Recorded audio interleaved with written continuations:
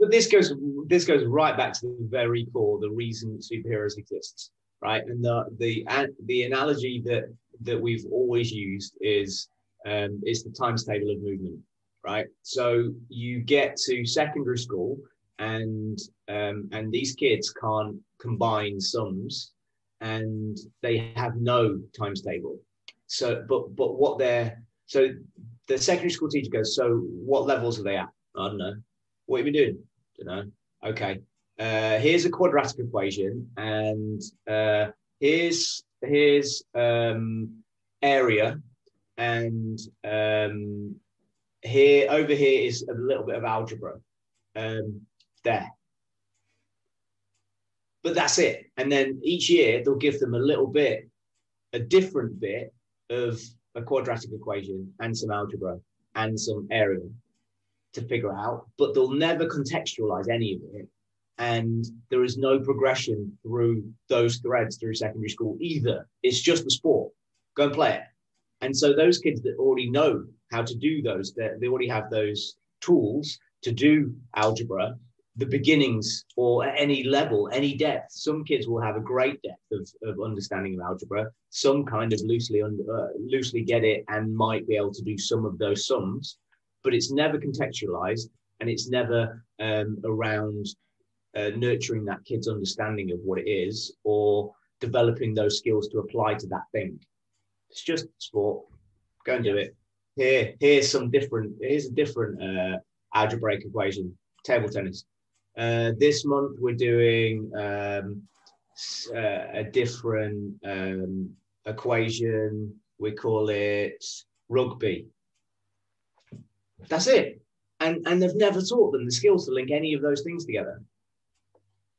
And that's our job as PE teachers. Welcome to the Platform to Perform podcast, the podcast for athletes, coaches, and anyone looking to perform at their highest level. If performance is your goal, we aim to provide you with the platform to perform. I'm your host as always, Todd Davidson, and on episode 47 of the Platform to Perform podcast, I'm delighted to be joined by the creator of Strength Lab Superheroes, Simon Brundish.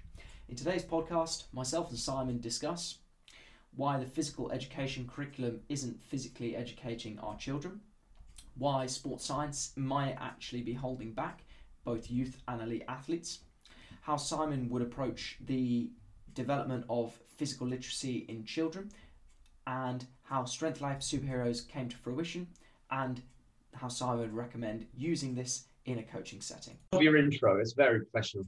I know, try my best, just ruining it with the background somewhat. Yeah. So why do you do what you do, Simon? Quick timeline. I'm old, so I was like first generation of sports scientist. Maybe I think I was the third year at University of Birmingham. And what do you do as a career path? Because there was no career path. We have all S&Cs in the country complaining about the pathway now. There was no pathway because there was no job sucker. So trailblazer. You can just call me a trailblazer. So we have to kind of figure out how you're going to pay bills and what really inspires and stimulates. And I've always been much more about the day-to-day. What did I do today, rather than how much money did I make today, and what fulfilled me, and challenges. And I've been curious. And so over the course of 15 years or so, working with right across any kind of spectrum of general population, of doing aerobics classes to 150 uni students, to grannies in a class, to local amateur sports, to world champion sprinters, and Premier League football, and county level cricket, and international basketball. So I've never felt myself as preferring any particular sport over any other. Like there was a whole influx of rugby fairly early in my career. That was the early adopters of S&C, of which S&C didn't exist when I was early in my career. So anyway, long story short, ramble. I had kids, discovered I liked working with kids, my own mainly, and my wife is a primary school PE teacher, and I kind of helped out at her school a little bit and really enjoyed it, and saw the quality of their PE PE experience wasn't what I was expecting. So we formulated in our facility stuff, classes that kids can discover sporting skills and actually their movement skills, and can you catch, and they can't even stand on one leg. So we kind of regressed those into really, really basic games, of which they're starting to learn skills and then master their own body. Around the same time, this was like 5 years ago, we quickly, for superheroes, the government offered primary schools £10,000 to develop physical literacy. That was literally their only statement that came with this £10,000. Here, £10,000 ring fence, you can't spend it on anything else but improve physical literacy. It was called the School Sports Premium. And a year later, they kind of looked at what happened with it, and schools just spent it on minibuses. And without guidance, they had no idea what to do. But my wife asked me what this means and if I could help in any way. So we did a little bit of research, looked through what physical literacy meant, and it means anything to anybody. It's really the opposite of ubiquitous. There is no defined, but also it might be the most defined term, dependent on if you're a middle-aged cardigan wearer from Norwich, or you are an S&C that works with Olympians. It means so many different things. So we kind of looked in our realm of movement specialists, S&Cs, at the best coaches in the world. So Vern Gambetta, so Kelvin Giles, and then looked at the research. We got Avery Feigenbaum, Mark Tremblay, and then later on Joe Eisenman, and looked to put together some kind of toolbox which formulated into a pathway, and then our syllabus progressive matrix, basically, of skills, and that's kind of where we're at. Very nice, very nice. And with all the different populations you've mentioned there, do you feel like there's a linking philosophy, or how you would go about, say, I don't know, training 5-year-olds versus those 8-year-old grandmas that you mentioned? Well, yeah, one of the things I discovered, because I literally have an 81-year-old client who relatively pays us to train every day since 2002. Wow. And he is a rock star, and his wife is 63 now, so also 18, 19 years of training, and trying to be as reflective as possible. This is going through phases of the culture of S&C. And maybe 10 years ago, there was like 12 years ago, maybe just after the advent of UKSCA, and then there was this big conference called UCSEM, where sports medicine and sports science tried to converge over a conference, and it was a fantastic thing, but it never kind of took off after that.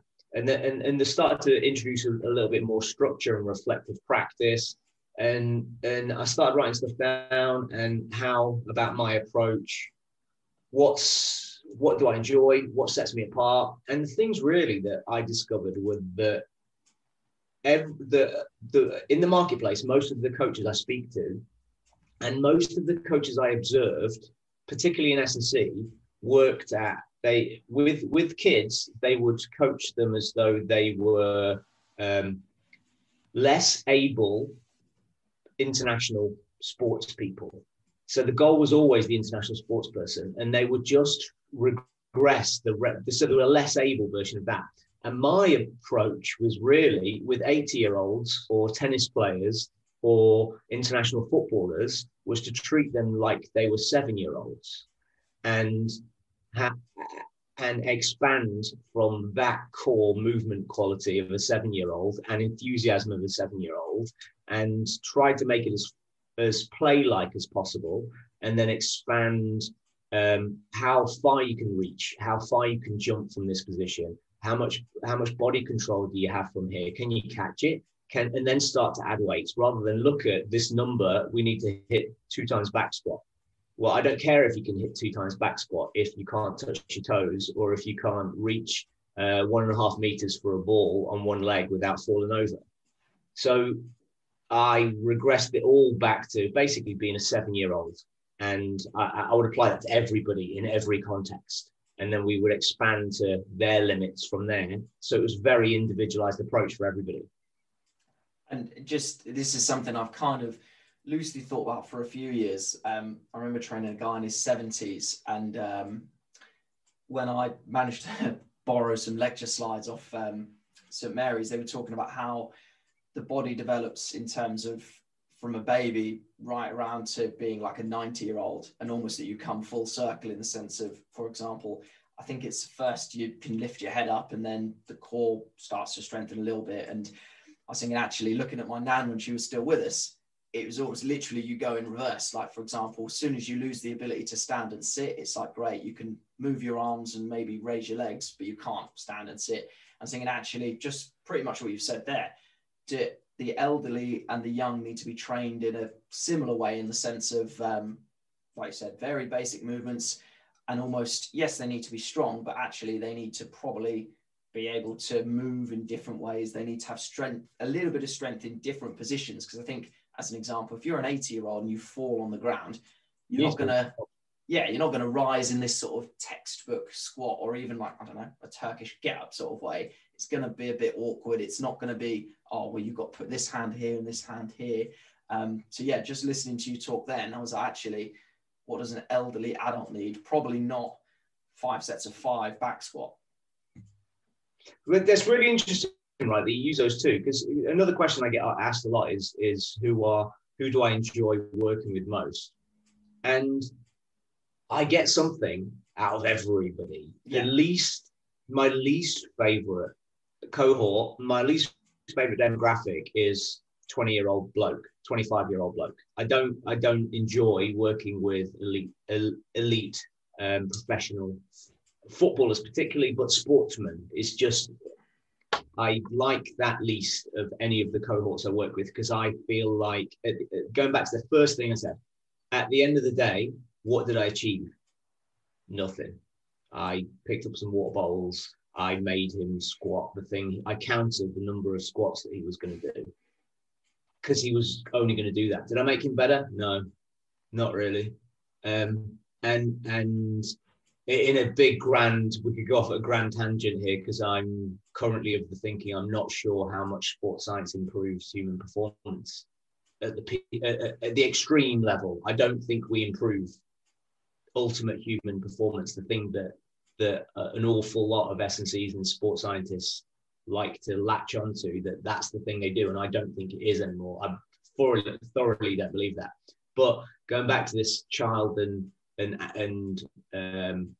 elderly, you were saying that St. Mary's were saying how this cycle happens. So I believe in pre-adulthood, and then the post-adulthood in the pensioner years are the least well researched, the least well documented, the least well practiced training areas. I don't believe in most of the science that I see, most of the literature I see in the youth market, and I don't believe any of it in the elderly market. I don't believe that you get less able to move, less able to produce force, I don't believe any of that. I believe inactivity causes that. Yeah. And that inactivity can happen at 25.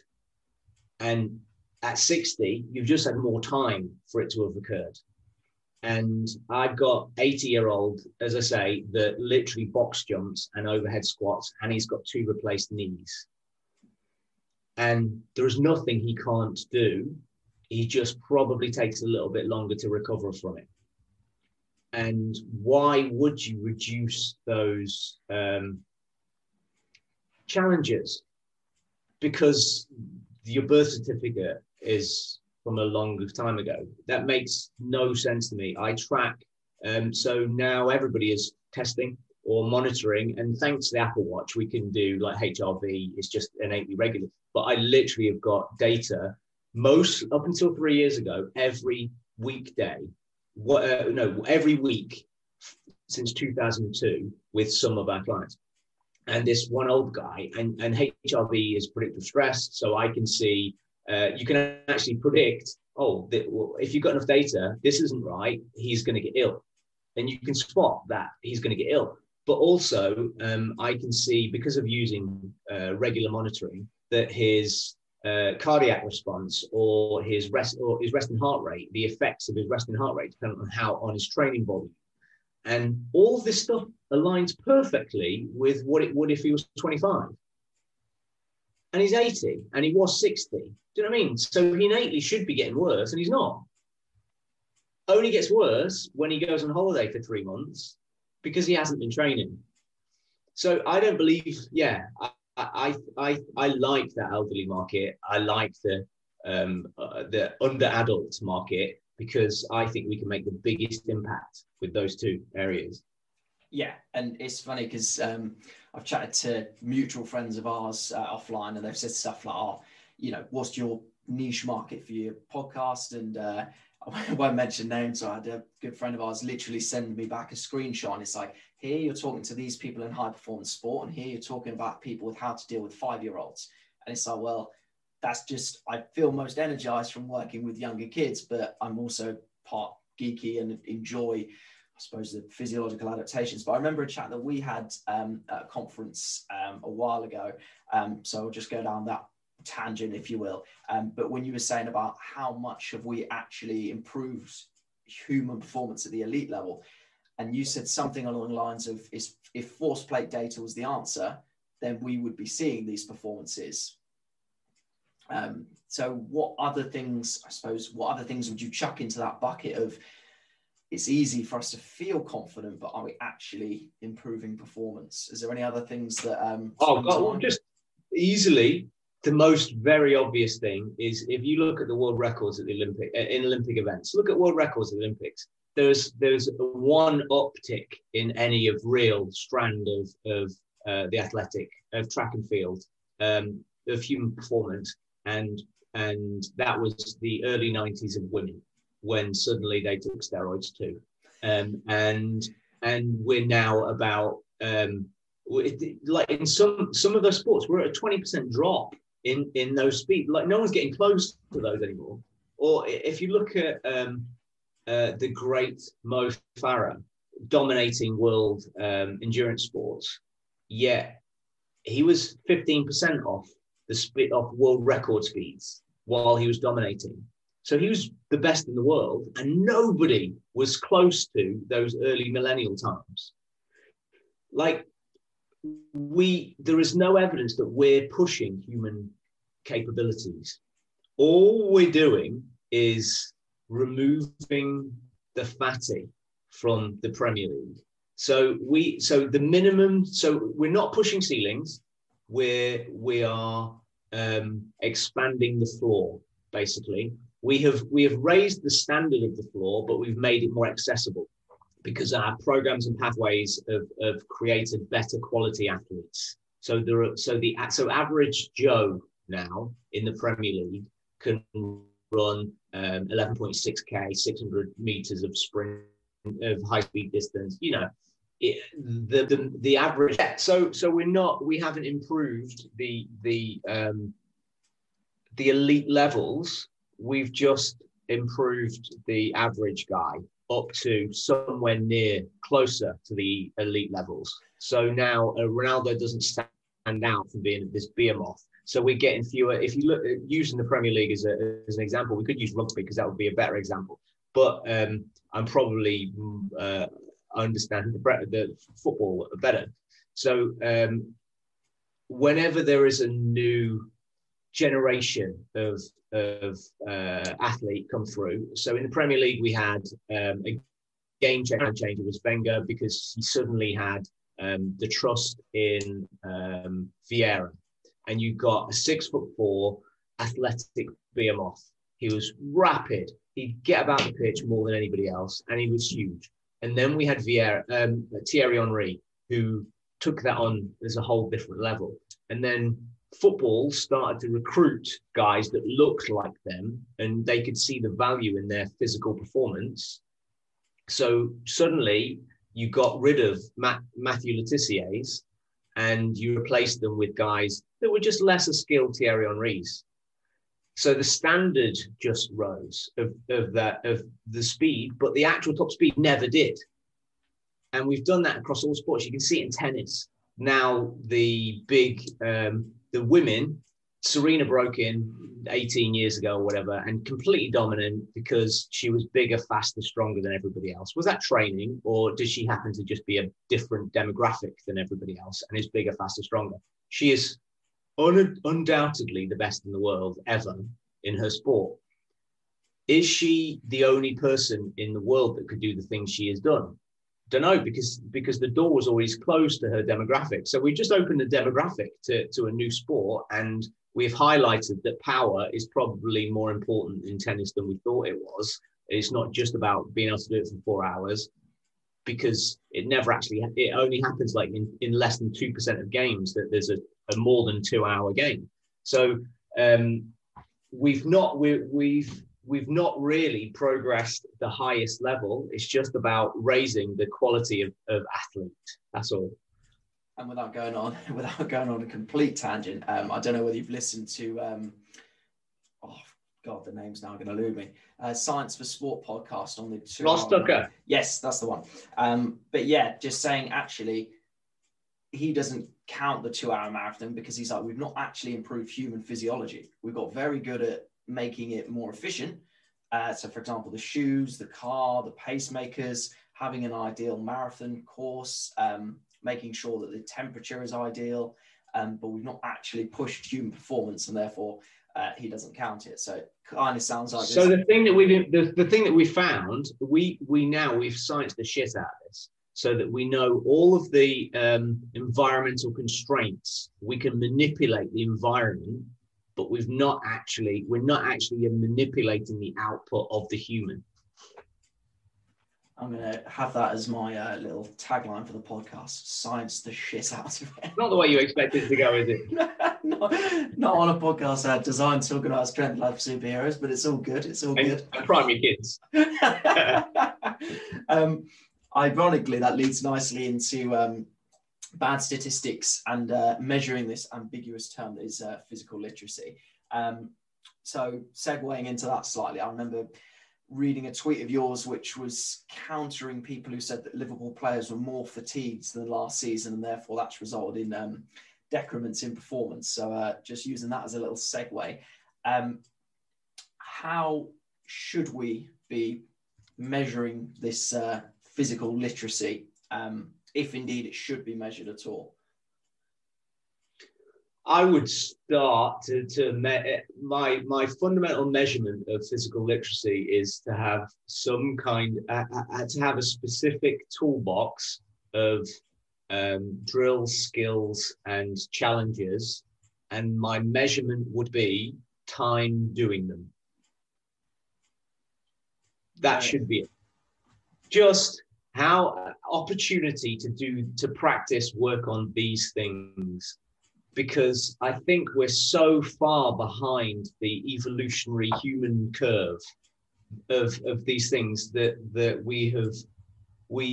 our science and technology has made us lazier, slower, more sloth-like and sedentary, that we're undoing the natural evolutionary curve. I don't care about measuring how good those good kids are and making the bad ones fail. I just want them to do more. If you practice more, even if we expand it just to S&C, if you get a kid and they're in the gym and you give them 5 exercises to do whenever they come in, and they come in 4 times a week, they will just get better. I don't care. Do we really need to measure how much better? We just know they're going to get better. So just adherence is fundamentally the most important thing. If we're wanting to quantify improvement for say for Ofsted, would be a good example, because they love a statistic, and parents they like to see a trajectory. How Superheroes works is that we have objective binary. Did they do this? Did they get into this shape or not? So we award 5 stars, up to 5 stars for a skill, and kids can assess each other. Did their bottom get below their knees? Yes or no? And then that, as long as it's been adequately appropriately written in the first place, so there is a progression in complexity or volume or intensity, then you can start to develop a trajectory of mastery of a skill set. That's kind of our thinking. I really would prefer not to, but kids do like to see some level of objective progression, and they like to see that they've achieved something. But from a sports science testing battery of, I could not like to see less Optojump or jump mats or timing gates in a kid's school. I don't want to see even secondary school kids getting shown around an elite performance lab. I don't want them to have that experience. I want them to go and master shapes and then external stimulus challenges of, can you climb over this, jump around this, and then roll while catching a ball. I don't know how easy that is to test for. I think some of the stuff that our friend James talks about, having an athletic skills track, and then you just time it. I think that if the outcome of this parkour challenge requires some kind of physical skill development, and the faster you do it, you've obviously mastered them better, probably. Or you're just better at the course, but you being better at the course means you've had to adapt some kind of skill that is transferable. So that probably is the best thing. And there's a couple of things that I've jotted down just as you've said this. So the first thing, and we'll talk about this in a second, for me is something you said in another podcast, which is, and it happens again a lot in education, whether kids... You're stalking me, aren't you? Secretly I am. I do like to do my homework, but it was saying about in education settings, there's a big drive for our kids getting more knowledgeable, or are they just understanding the test better? So therefore, for example, if, I don't know, you test kids in a year's time, and, oh, shock horror, their jump went up because they knew how to do the jump chest, versus, for example, they're bending their hips better, or they're coordinating their arm swing better. But what I like about what you've said there is you basically said, right, as long as we're getting markers on the process, we'll get the outcome. Whereas I think S&C, we're guilty of, let's just measure the outcome. And, you know, I'm sure we've all been there where you've either had to test kids because of technical coaches, and you're like, well, I can tell you in the warm-up that they can't coordinate. I can tell you in the warm-up that their sprint time is going to be bad. But now you want me to put a number on it to tell you just how bad they are, or to be able to stroke my own ego and show you that there'll be 6 weeks of anything, any structure, they're going to be better. And then we'll laud S&C as best practice. Yeah, it's crazy. And if we delve into that a little bit, if you're testing, so working in a football academy, we have to test I don't even know. The director is absolutely fine, loves my methods, and doesn't care for any kind of testing. But the coaches and then parents want some kind of testing to feel like they're in a high performance setting. So we do some, very limited.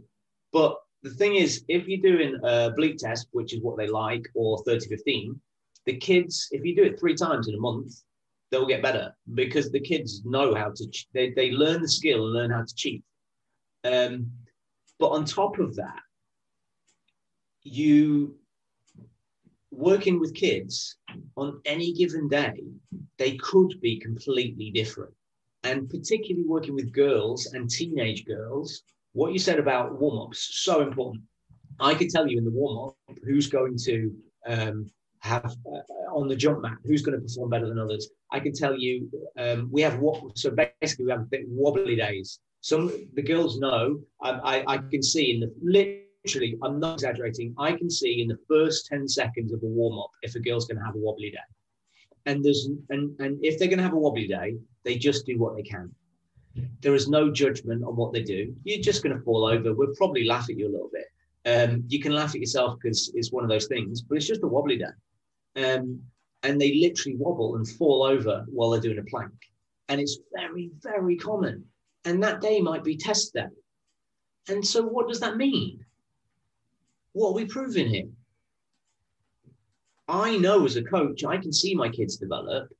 Do you need me to put a number on it? I like to do it. I create a triangular skills model. So I have a coachability talent, so natural athleticism, basically, and then a skill. And then I award my subjective view on that triangular graph, basically a little triangle radar. And we try to fill it as much as possible. But you can't get around. Some kids are going to be faster than others because they're born genetically more gifted that way. But you can, with culture, change how coachable they are. And you can then also, with good skill and good coaching environment, nurture how athletic they become. So you can fill that as best as possible with strategic planning and goals in mind and creating the right environment. And they know this from each other. But determining whether or not some kid has performed well because they jumped higher or they pushed more force into the ground that day compared to 6 weeks ago, I just think it's so reductive, counterproductive. And in this current environment where we have very little relative or actual face time developing these kids, if we're wasting it by lining them up and then testing them, shoot me. Yeah. And I quite like what you were saying earlier in the podcast about, and this is how I've done my virtual PE, because we, for safeguarding reasons, we're not allowed to have the kids' cameras on and whatever. So the coaching is almost differentiating itself as, all right, see how far you can reach. Like we were messing around with, if you've seen any of GMB Fitness's content, but they break skills down very well because they often deal with older people trying to learn gymnastic-y based skills for the first time, and they'll literally be like, right, see how far you can move without falling over in for example a forward roll progression, and it's like, see how much of this you can. So rather than saying, for example, see how many reps you can do in 30 seconds, which again I'll get on my soapbox if I end up talking about that for too long with training kids. I am fine with that. I'm fine with that as a metabolic challenge if that's what the aim is. Yeah. The issue I have with it is a lot of the kids I work with, like we did, for example, as a department, we did a squat challenge where they had to stack 4 toilet rolls up. How many can you do in 60 seconds? And they were like, right, send us your videos, you get house point for it. And then I was looking at some of them, I'm like, those toilet rolls are pretty high and I didn't see you touch it once. But thank you for sending me the video. But no, all fun and games. But yeah, I don't mind that sort of stuff if I feel like they move well enough to either A, justify it, or if they're engaged well enough to enjoy it. The issue I have is a lot of times you'll get in some of my classes, you have 2 kids who are naturally sporty who will be like, when are we doing the bleep test? When are we doing some more running? And then the other 28 kids who, would probably rather flush their head down the toilet than be made to do a bloody bleep test. But yeah, it's going down to how well they can move. It reminds me of another podcast I did where we were talking about physical literacy and being a good mover. And is a good mover the person who jumps the highest, sprints the fastest, can squat the most weight?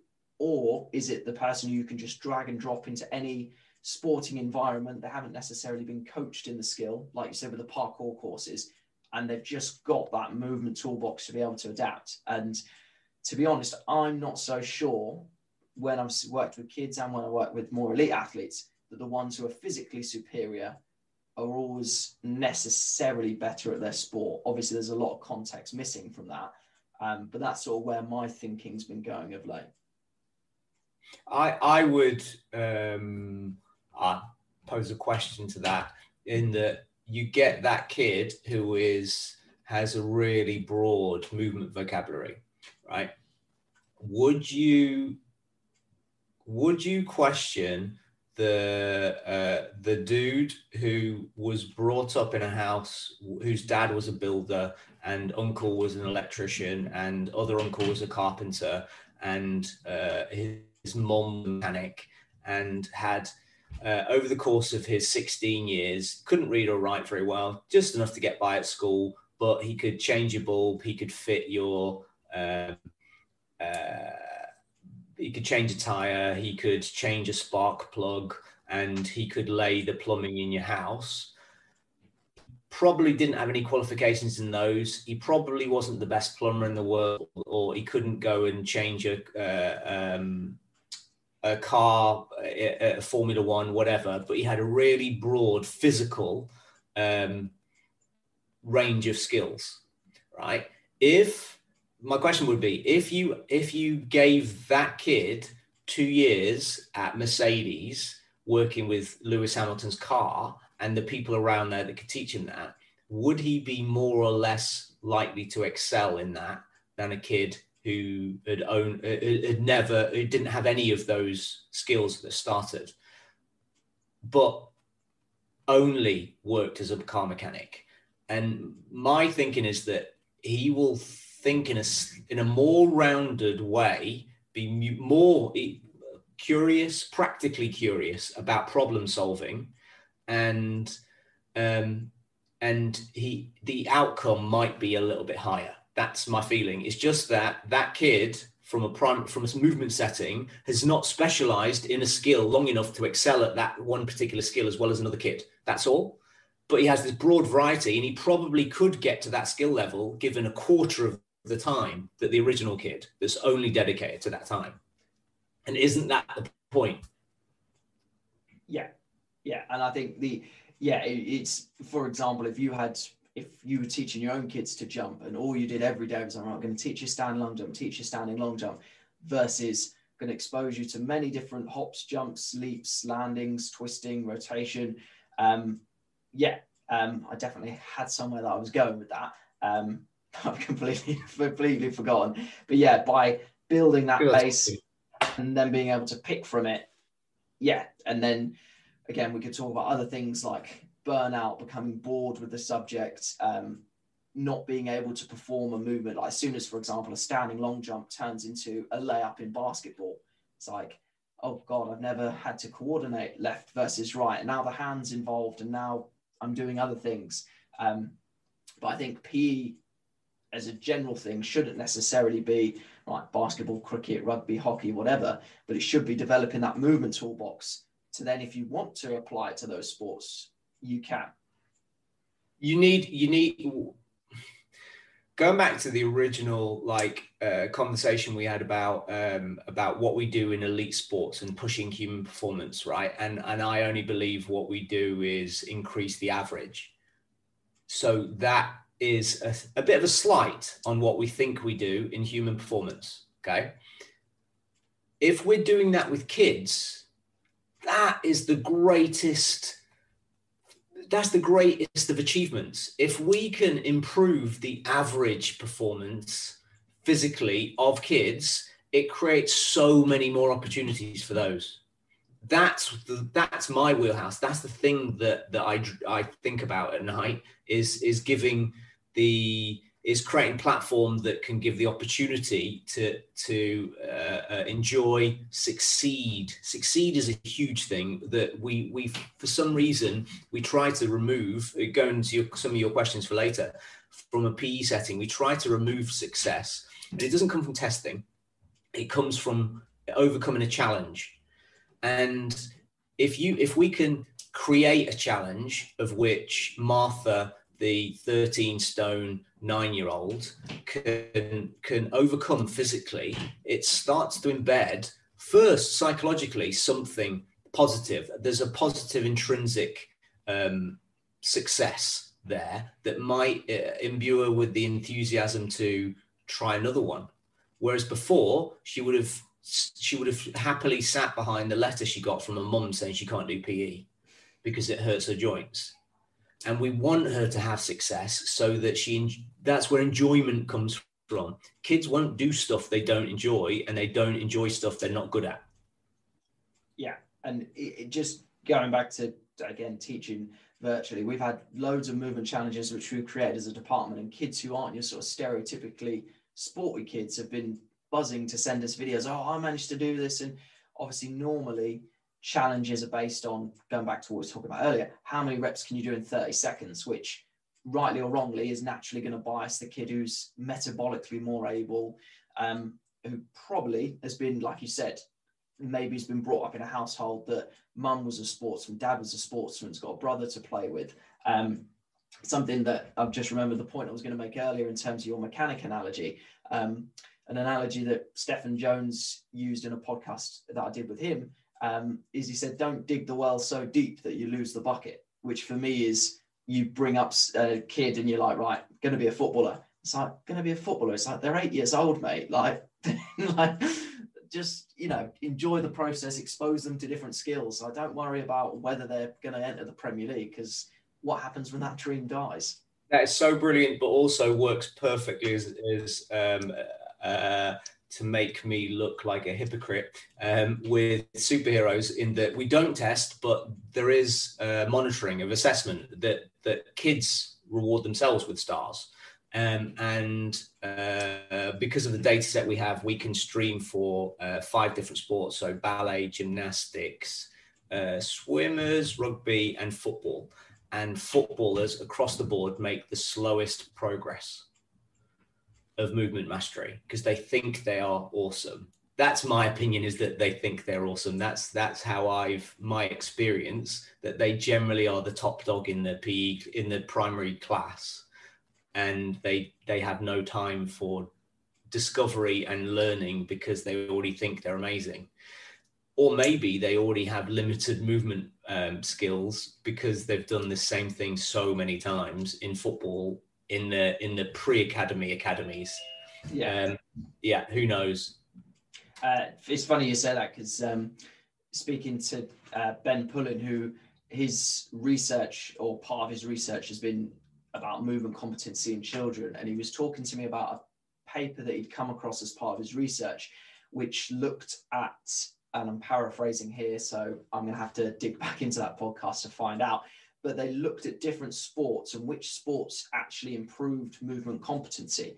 And I think from memory, the only ones that did was, I think, dance, maybe ballet, but definitely dance, and gymnastics. And I agree with you in terms of football as an example. And I think, again, not to stereotype, but I think a lot of that might come down to the fact of in being a national sport in England, if you're the kid who's good at football, the PE teacher suddenly knows you. Maybe other teachers know you as being the kid who's good at football.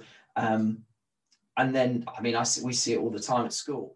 Are we playing football today, sir? No, that's not what's in the curriculum. Well, can we play football? We can do something that looks like football. And, just such a narrow skill set. But then even, for example, I'll drip feed in my warm-up with like my year 7s. We'll do something like, I don't know, pretend you're jumping for a header and land on one leg. And the kid who's the best at football can't land on one leg. And you're like, there's a clear discrepancy, and you're going to spend lots of time doing single leg movements. And these movements need to have been drip fed, but all you've done is practice with the ball. Well, ironically, usually they're good at landing on their left leg. Yeah. But so if we develop this into a primary school setting from a PE perspective, the PE teacher won't know that. The PE teacher won't know, the primary school PE teacher won't understand that even if the goal is to work on single leg standing skills, so standing on one leg, so I'm going to be a flamingo, so I'm going to eat like a flamingo, so going to create a hip hinge, so I'm going to hop and hold so I can catch in a variety of positions while I'm stood on one leg. If the goal is to expand that skill set, they don't know that the footballer is going to be better on their left leg than their right leg, because they do it all the time. And there's a reason for that. So what do we need to do? We need to conversely work on their right leg, challenge them to work on their right leg a little bit more. But that's one of the underpinning reasons why we as movement experts should be involved in this, and we should be creating workplace CPD for teachers nurture their understanding of movement and of their kids' movement. And just to dive into that question a little bit more, something that I've got jotted down is how to provide that CPD without either overwhelming teachers and thinking, oh God, where do I start with this? And B, without it becoming, which I think I've certainly been guilty of, where I've delivered a CPD, feedback's been really good, and then 2 weeks later, go back to doing what we've always done. So how do we give enough that's usable, but not give so much that it's just, I can't be bothered, I'll go back to just rolling the ball out? I am coming to the conclusion that it's almost impossible because of the marketplace, talking from a business sense as it is, that unless we change the desired outcome. So the only way to really impact how a teacher, you can impact like 1 or 2 or 20 from a 400 workshop cohort, but you can't impact the industry unless the goal, which is set by the government, which is set by Ofsted, changes. So unless there's some kind of desired, the output of these kids needs to be similar to maths. If I see a level 6 kid of maths in year 6, they can do this. So then I can put them on this pathway when they get to secondary school. Until we see that, we can't get we can't upskill in the right way, because the intent on every different school is so completely different. There's no joined up thinking. We get the people leading PE across the country. It changes from some people with an athletic background that want kids to be more athletic and engaged in sport. You've got a couple, but we're kind of getting out of this, that are ex-sports people, and they are championing being a sports person, but they're very aware that those kids that can't innately be sports people, so they pretend would be a harsh word, but there's a little bit of pretense that we care about understanding the kid that's not athletic. So we have to figure out a way of getting them engaged. But from my experiences, that getting the kid that isn't athletic engaged, it seems to be doing something sat down. That's their conclusion. Let's do something that they can already do, which they might like, and they don't feel bad about themselves. And until we can change that, I don't know how we nudge the behavior of a large portion of primary school teachers and secondary school teachers. They can be nudged because they used to be sports people.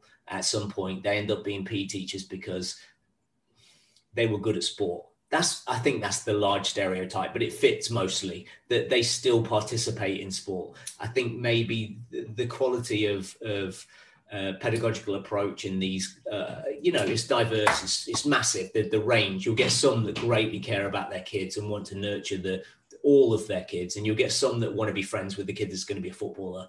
It's just human nature.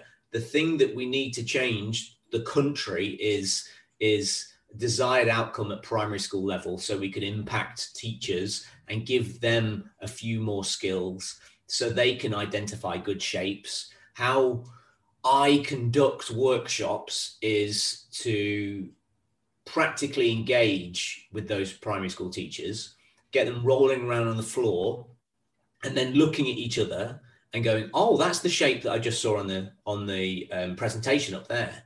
And so they can start to identify the appropriate shapes that we're after, the good fundamental movement patterns, and then they can start to embed that into their practice, rather than getting a whole new lesson. That I'm not giving lesson plans out here. You have your lesson. The way I think about it is, you're a teacher, you know your kids, you have a lesson plan, you have an idea in mind. If I can we talked about this off pod earlier, was that the only underlying thread I see in all primary schools is that at some point they will do marching.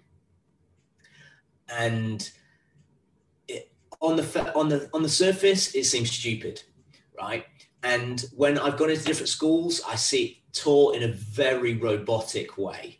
and the outcome of the marching, I'm not entirely sure of the intent, but it's very robotic. There's it's following commands. There's lots of shouting going on, or a variety of let's giggle at this point so we know the kids are having fun. And with a little bit of understanding of how a kid sees themselves and fits within movement and sport, we can really nurture that same lesson into teamwork, into empowering leadership, in putting them in small groups, timing, rhythm, coordination. We can challenge them with with getting them to get their knee above their hip. So you start to create like a hip lock in position, then make a loud noise, make a quiet noise with your foot. And you're talking a variety of force production. Can you do it while you're skipping? Can you march in place while you're skipping? Can you march forwards, sideways? Can you march up this hill? Can you do it with a log in the way? Then we can challenge the exact same PE lesson with specific physiological and behavioral adaptations in place, but just with a little, change of perspective from whoever's delivering the session. And I think what you're saying there kind of reminds me of something that Howard Green spoke about with dealing with kids. And in terms of looking at the research, most LTAD models talk about it being relatively unstructured with kids, which Howard and I agree is, I would argue, couldn't be further from the truth. It's just the structure is disguised. As you said, a teacher watching you do what you've just described there is probably not thinking, this is similar to the hip lock position that we see in other sports. Or, for example, this is improving range of motion by bringing that knee up higher. Or this is improving proprioception by landing with a loud noise versus a quiet noise. So what I really like about that is you're giving, this is specifically what they're doing, but here's the sort of hidden structure and here's the things we're actually working on versus, right, everyone do the same, knee up, knee down, let's all have a laugh, and we've sort of ticked that box onto the next one. It's similar to me in the way I would teach maths. If my wife gave me a lesson plan for 3 maths lessons of year 4 kids, I would read this lesson plan and then I would tell the kids to follow this lesson plan, right? If she taught these kids the lesson plan, she would be getting the best development out of those kids at learning and understanding numeracy with this intent. She is an expert in that stuff. And I don't see experts in movement and in coaching teaching PE in primaries. And that's okay. But how can they be experts when they've done, very often, this is without exaggeration, 1 afternoon of PE training in an entire 3-year period of doing a BEd? How can they be experts? Yeah. We are experts. We have done 3, 4, 5, 6 years of academic study, and then I've done 20 years of in-play practical experience. We are the experts. We need to be doing this on the rock face and guiding these kids and teachers as much as we can. If we get, for an example would be like, if you get anybody listening to this, contact me. I will give you superheroes so that you can go and contact 5 or 6 of your local schools, and you can go and work 1 afternoon in each school of those 5 schools and develop their kids' fundamental movements, right? Because we are the ones that can lead to change here. And if we start coaching kids and giving kids the opportunity to understand the good shapes and the fundamental movements and where they appear within themselves, but also in their environment, and then that they know how best appropriately to move, that they can see it in all of their sports, that the teachers in their schools will start to adopt it, and it will become common language to them as well, and then it changes everything. You mentioned just a second ago about when you deliver CPD, you don't, for example, say, here's the lesson plan. So from a logistics standpoint, with your superheroes delivery, or how you get people to deliver it, what does that, and again, I know this is missing out massive context, but what does that look like? Because I'm just thinking, with my teacher hat on, potentially 5 iPads, a load of props, which I imagine kids go mental for, 30 kids, 1 teacher. How does that lesson look like? So I'm assuming that they probably, or maybe they do, the Strength Lab superheroes for the entire lesson. Is it drip fed? Is it circuit based? How does that look logistically, if that makes sense? Well, as I said, these are the minimum standards. These are the minimum tools that I want your kids to learn, right? In an ideal world, you will adopt those into your PE lesson. But sadly, that's not how it's worked. It's been kind of a barrier in that I'm not providing lesson plans and scheme of works for the PE teacher that is full-time, that's their job. They're like, well, can't you do this for me? No, that's never the point. It was never the point. But so it's been reduced from the ideal of getting S&Cs into schools to be delivering this stuff into kids teaching themselves, because teachers are too busy and their focus is not really on what's going to go on in that PE lesson. So I'm fully embracing that schools, the worst part of schools is that they have iPads everywhere. So like you said, 5 iPads, we split the group into 5, we split the class into 5 groups. Each one becomes the superhero of the week. So one of them is Iron Man, one of them is Spider-Man, one is Superman, whatever. And there'll be a leader within each of those. So how the session works is that I will talk, if I'm going in, I will talk to the teacher before and see what their current topic is. In a primary school, there'll be some kind of geographic element to that. And then I'll pick 5 animals from whatever their region that they're studying. So it links into their subject. And I have 2 crawling, a swimming, a balancing, and a jumping animal that they have to pick out from their geographic location, the thing that they're looking at currently. And we work on those as a little warm-up drill of them going through crawling around the room. Sometimes we add a little game element of this. You have to, there'll be opposing animals, so like a shark and a dolphin, and then they have to stay away from that, or they have to get to islands, this typical PE stuff, but a little bit linked to their subject. And we start to look at good shapes. So I can tend to see, as I'm sure you can as a coach, the good movers in that warm-up. I will identify those good movers. And if I've got 5 of them, I'll put them as the leaders of each of the groups. They have the iPad. They look at the video of their exercises. They go through the coaching points of their exercises, and they'll go off with their group and go and practice themselves amongst themselves, looking at what they should be doing. After like 10 minutes, they'll go to the middle of the group, middle of the class, in the middle of the hall, and they will demonstrate, and then they'll go around and spend 5 minutes coaching all of the other groups, and they'll rotate with each. And every week there'll be a different leader, and they'll have a different superhero the next week. So each of them have a turn of being each superhero, and each of them have a turn of being a leader. And at the end, they'll go and assess one another with the little iPads. They're mean. So you don't get a star unless you absolutely deserved it from a 5-year-old. Oh, absolutely. And I can imagine there's probably no worse a situation than having to deal with than one kid saying that they've had their star taken off them by another kid. Something I meant to ask earlier, probably should have kicked off the podcast with it, but hey ho, was just where the idea of superheroes for developing movement competency came from, and what that process looked like from a coaching perspective. I suppose there was the talk of how do we engage kids, and how do we brand in this current climate, how do we brand it so that kids can identify with it? And it just came about at the same time, pretty much as the first Avengers movie.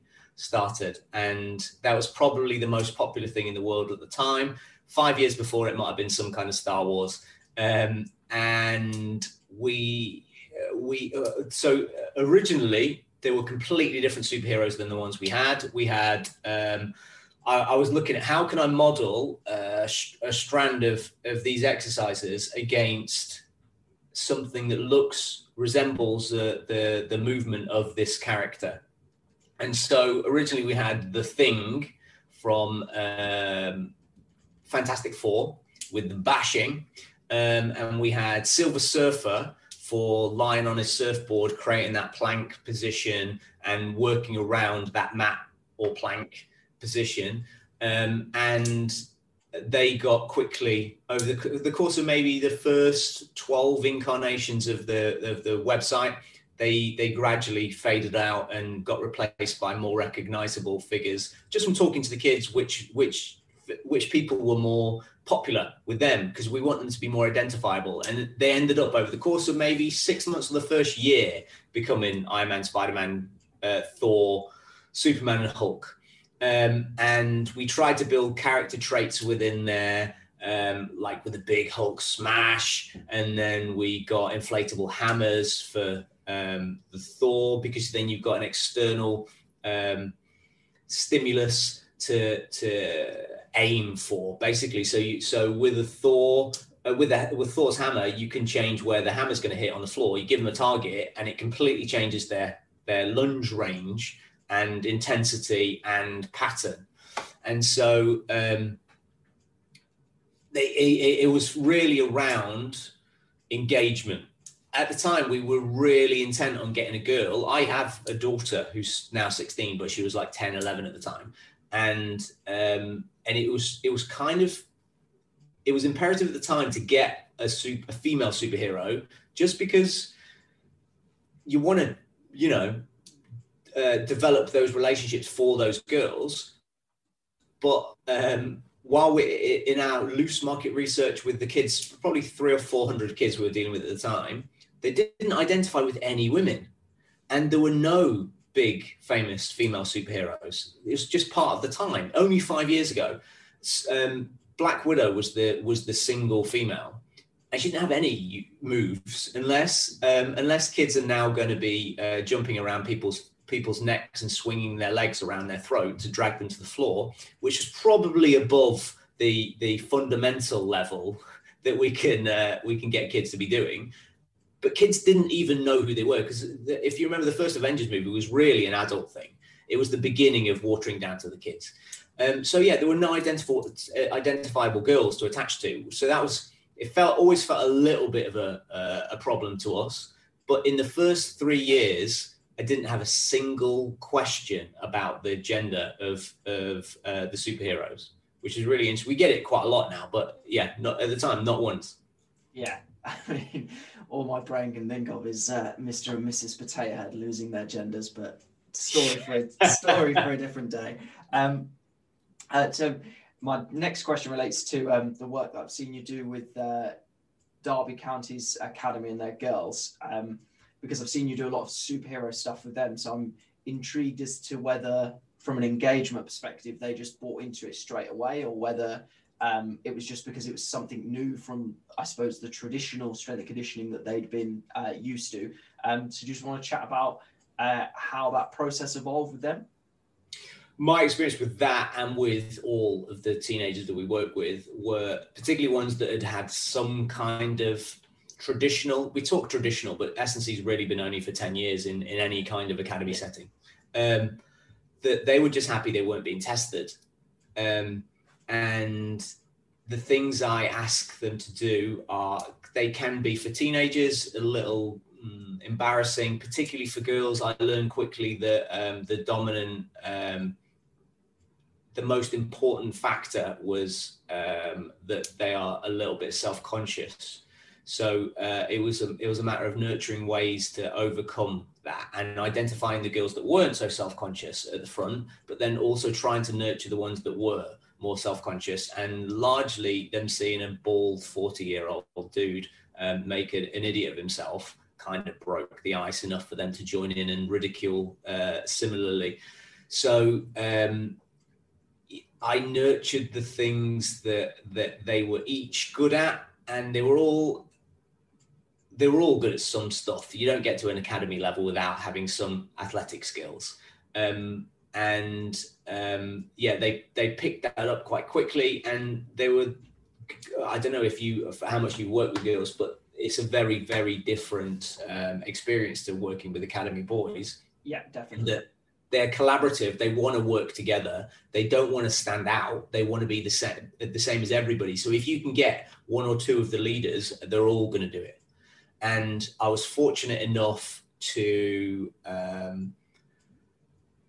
align with the right girls in the squad early on, that they were the champions, and they drove the culture within themselves. So I just nudged them to do this challenge this week, or this one, or this one, or this one, and then gradually that they had a big toolbox of the things that we wanted to do, of the different types of drills, the curved running or the hurdles, jumping, hopping, plyo stuff, because I only get half an hour with each group anyway.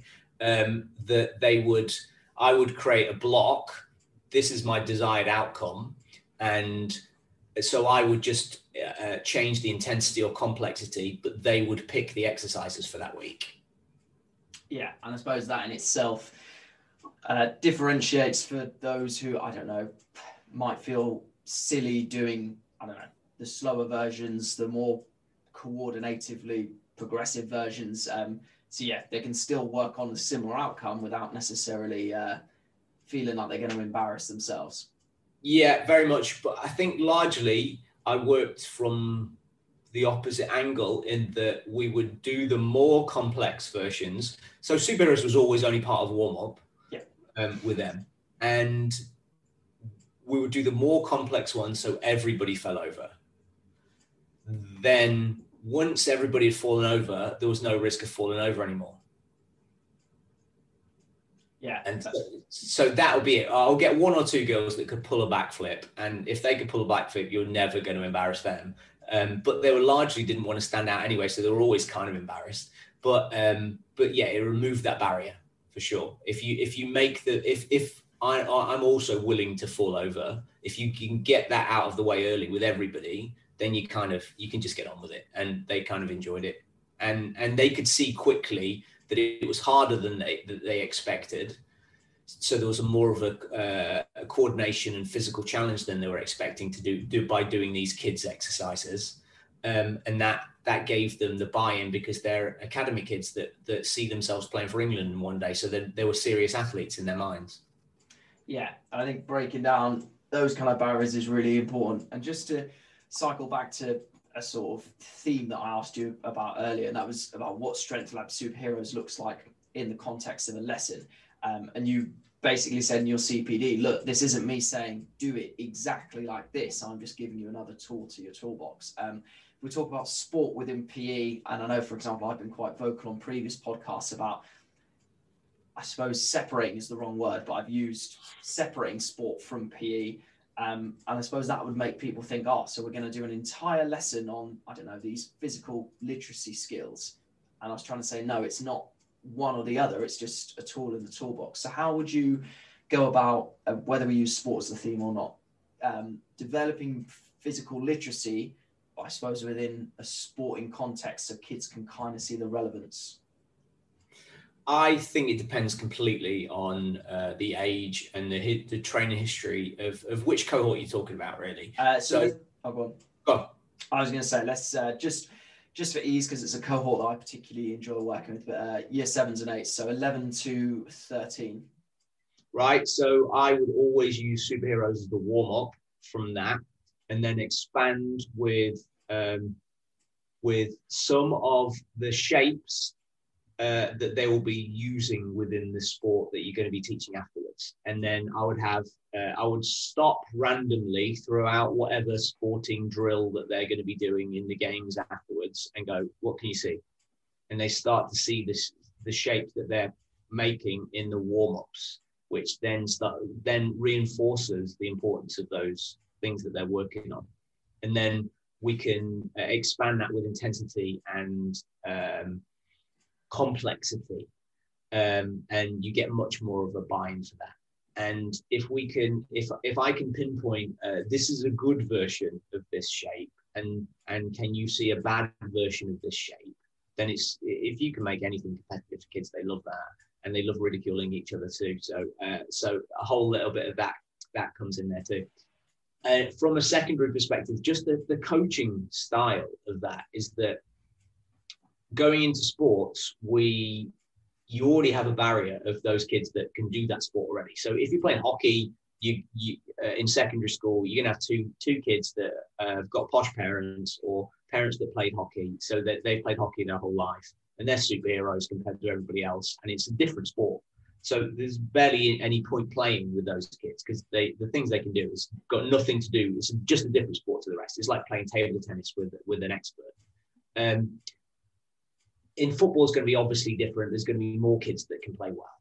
But how I would approach coaching these things is to add individual constraints to each of the kids at their appropriate skill level, so that they're achieving something each independently from one another. So if you've got the superhero that can flick from the halfway line to the top corner, that you find the thing that they're not the best at, or that they're lesser at, and you award points for that to them, and then you award a point so they can't score from the half, but they get a point for their team if they pass to somebody that scores in the final third, or you nurture somebody to they get a point if they can flick from the final third of the pitch, or you get a point. You get 3 points for this kid who's is working on dribbling that week if they can beat somebody, and they get 1 point if they don't beat them but they did attempt to dribble.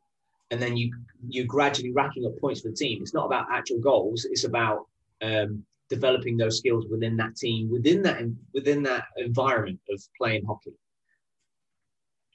Yeah, it reminds me, I mean, one of the CPDs I did do on my teacher training year, which I did actually really rate, was we had some guys come in from, there's an FA Teachers Award, and they had these things called challenge cards, which basically you set off into two teams and then you try and achieve these challenges, and they're not necessarily related to scoring a goal. Like you said, it might be beating a player, performing this kind of, I don't know, tactical maneuver.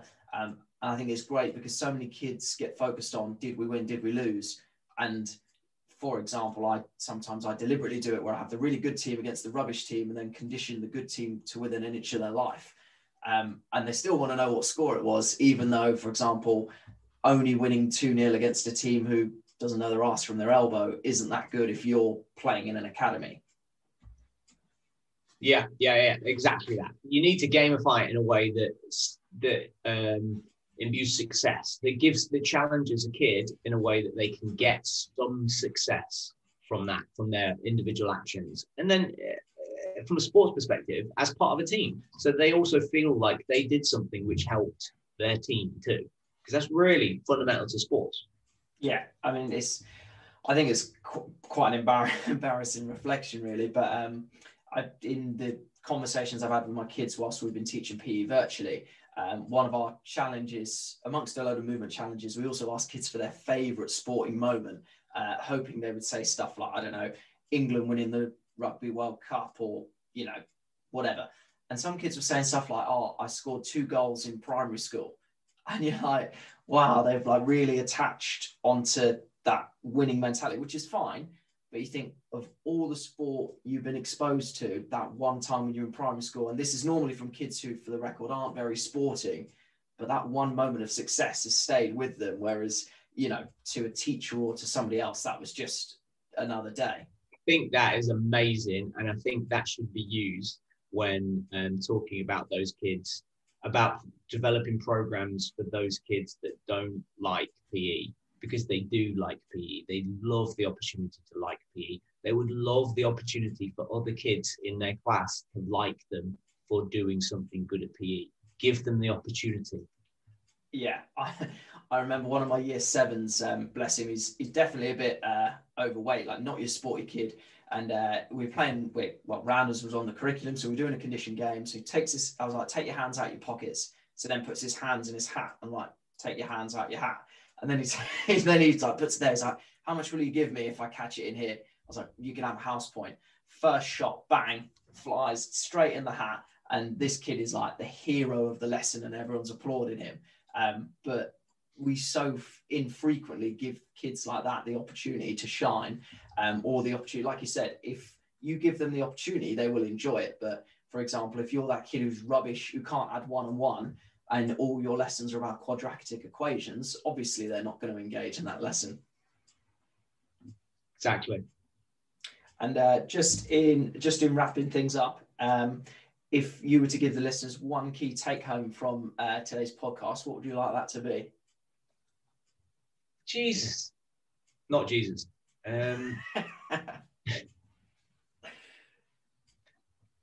It would be to go and find out the thing that you enjoy coaching the most, and then figure out somebody that's better at it already and email them and see if you can create a connection with them, because in my experience, they'll happily help. And as long as you are honest and humble in how you approach, they will happily help you in your path to mastering the thing that you enjoy doing most, and then go get some experience doing it. That's a lovely answer. And this one I'm intrigued by. If you could go and observe one coach, one teacher, whatever, with their athletes or with their kids, who would you choose to observe and why? If I could, I don't know, from my own perspective, now I'm old, but if I could recommend you go and see somebody coach, it would be go to one of your inner city schools, a secondary school, and find out their good PE teacher and go and watch them, how they control their group of 50 or 60 insane, rabid kids that don't want to do anything but beat each other, and see how they control the group, see how they encourage participation in one another within that group. I think that would probably be the most important thing for your career. Not what I would like to see would be, I don't know, Charlie Francis. Solid. It's not possible, but that would be very, very, very cool. I've been fortunate enough to watch and be around and chat with some of the best of our kind of industry coaches. So there are lots and lots and lots of great ones. But find yours, I think, rather than listen to me. Jesus.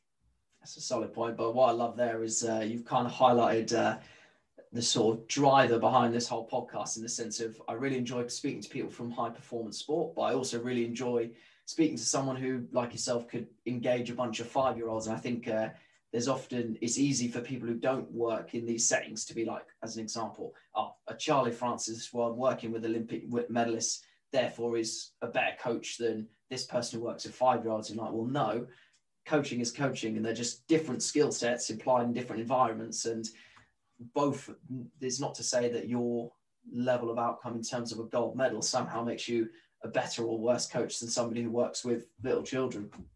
You wouldn't even make this comparison, right, about two lawyers. One lawyer that worked for Barings Bank in Manhattan on acquisitions, and a divorce lawyer from Manchester. You wouldn't compare the two.